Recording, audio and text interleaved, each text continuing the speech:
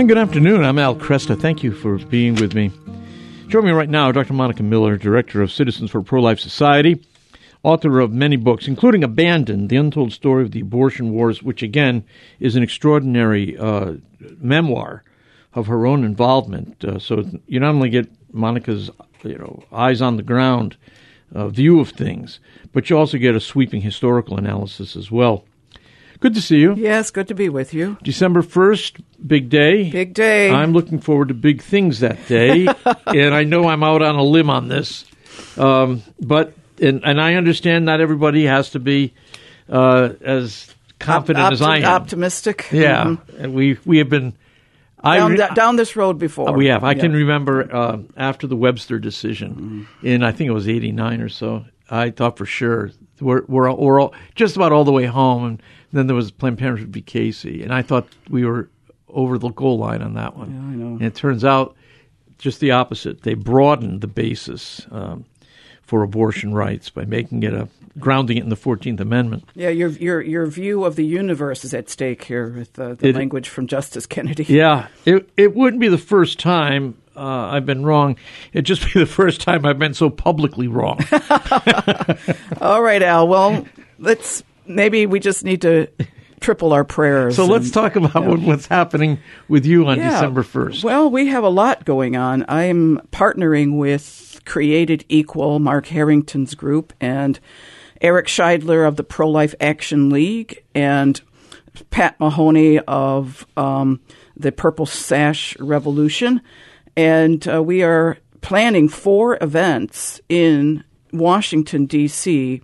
And so anybody really within, a couple hours drive of D.C. Can easily come and join us. And certainly people who live within the area there in Maryland. We will be first of all November 30th. So we're doing things 1 day in advance. Okay. Maybe as an opportunity to gather to get some media attention, but we're going to be at the Planned Parenthood Mega Abortion Clinic on 4th Street, and that's at 11:30 in the morning on November 30th. Okay.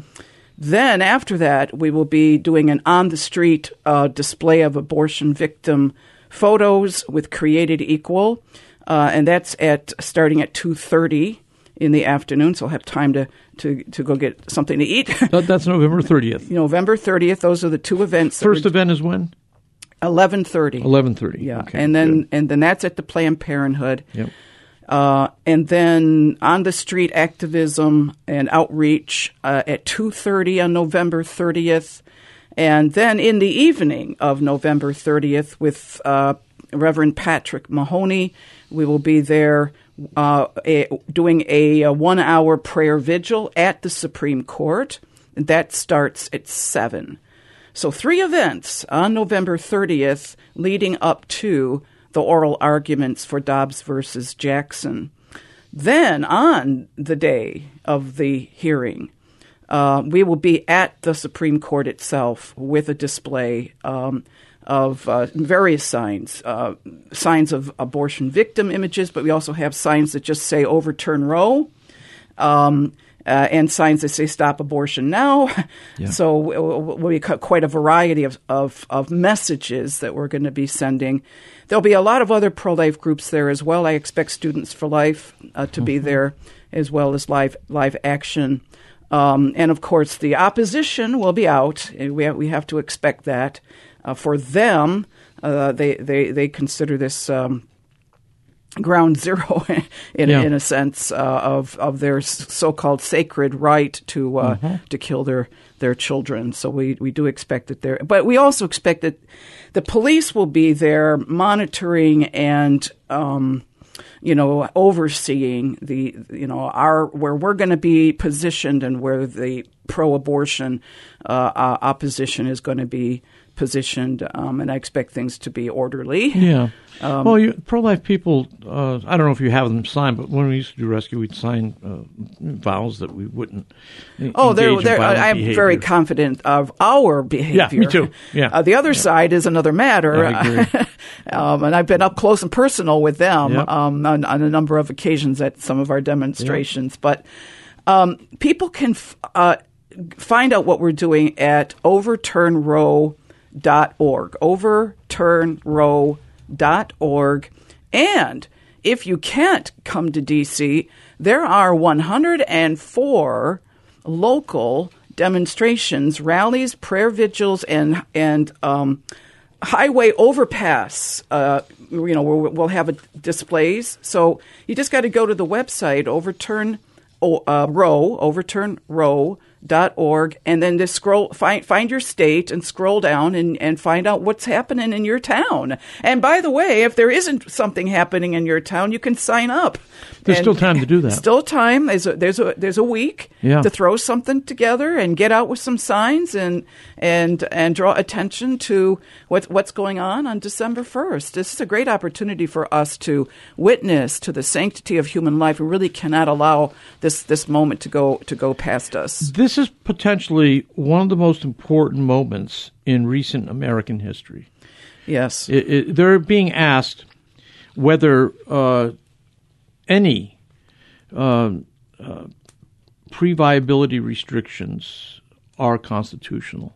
Right. And if they say that those restrictions are unconstitutional, that could mean that this gets returned to the states. Yes. In other words, it'll be in the states will have to decide what's tolerable by their public. So nothing's, in a sense, the battle really begins if we win on December 1st. If the court simply goes by the Mississippi law and doesn't go beyond it, it could, because the court could rule that the unborn child is a person within the language and the meaning of the Constitution, and Roe v. Wade gets overturned. And that was already in the Roe versus Wade decision itself. They ignored the historical arguments, and they've been taken to task. The Supreme Court has been taken to task for that time and time again, even in liberal law circles. But if the court simply goes by what Mississippi is doing, then that could mean that states would be permitted to restrict abortions after the 15th week of gestation. That is a lot of babies that would be saved. That is. I want to point out, though, that they are asking for more. They're asking for more, yes. Yeah. So, and we'll see, how that plays. But, I mean, this could be the first major step towards recasting America's attitudes on the moral status of the unborn child. This could turn. You don't get this moment very often, where you think that it's not implausible. You may not be quite ready to bet on that horse, but the point is, this is a horse that's in the running. Well, years ago, Al, I wrote a manuscript. It never got published. Actually, I could dust it off and maybe try to get it published, but the title of it was Social Liberation and the Pro-Life Cause. Yeah.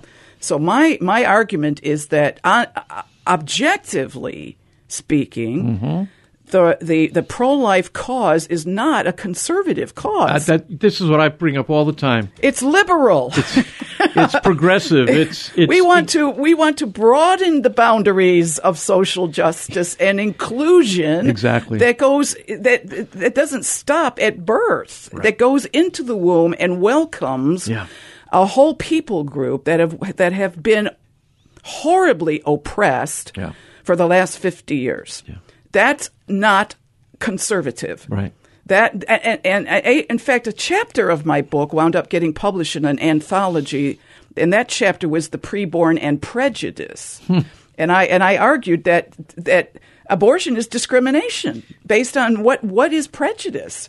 And so here we are. We got to just keep going and not allow ourselves to be daunted in any respect.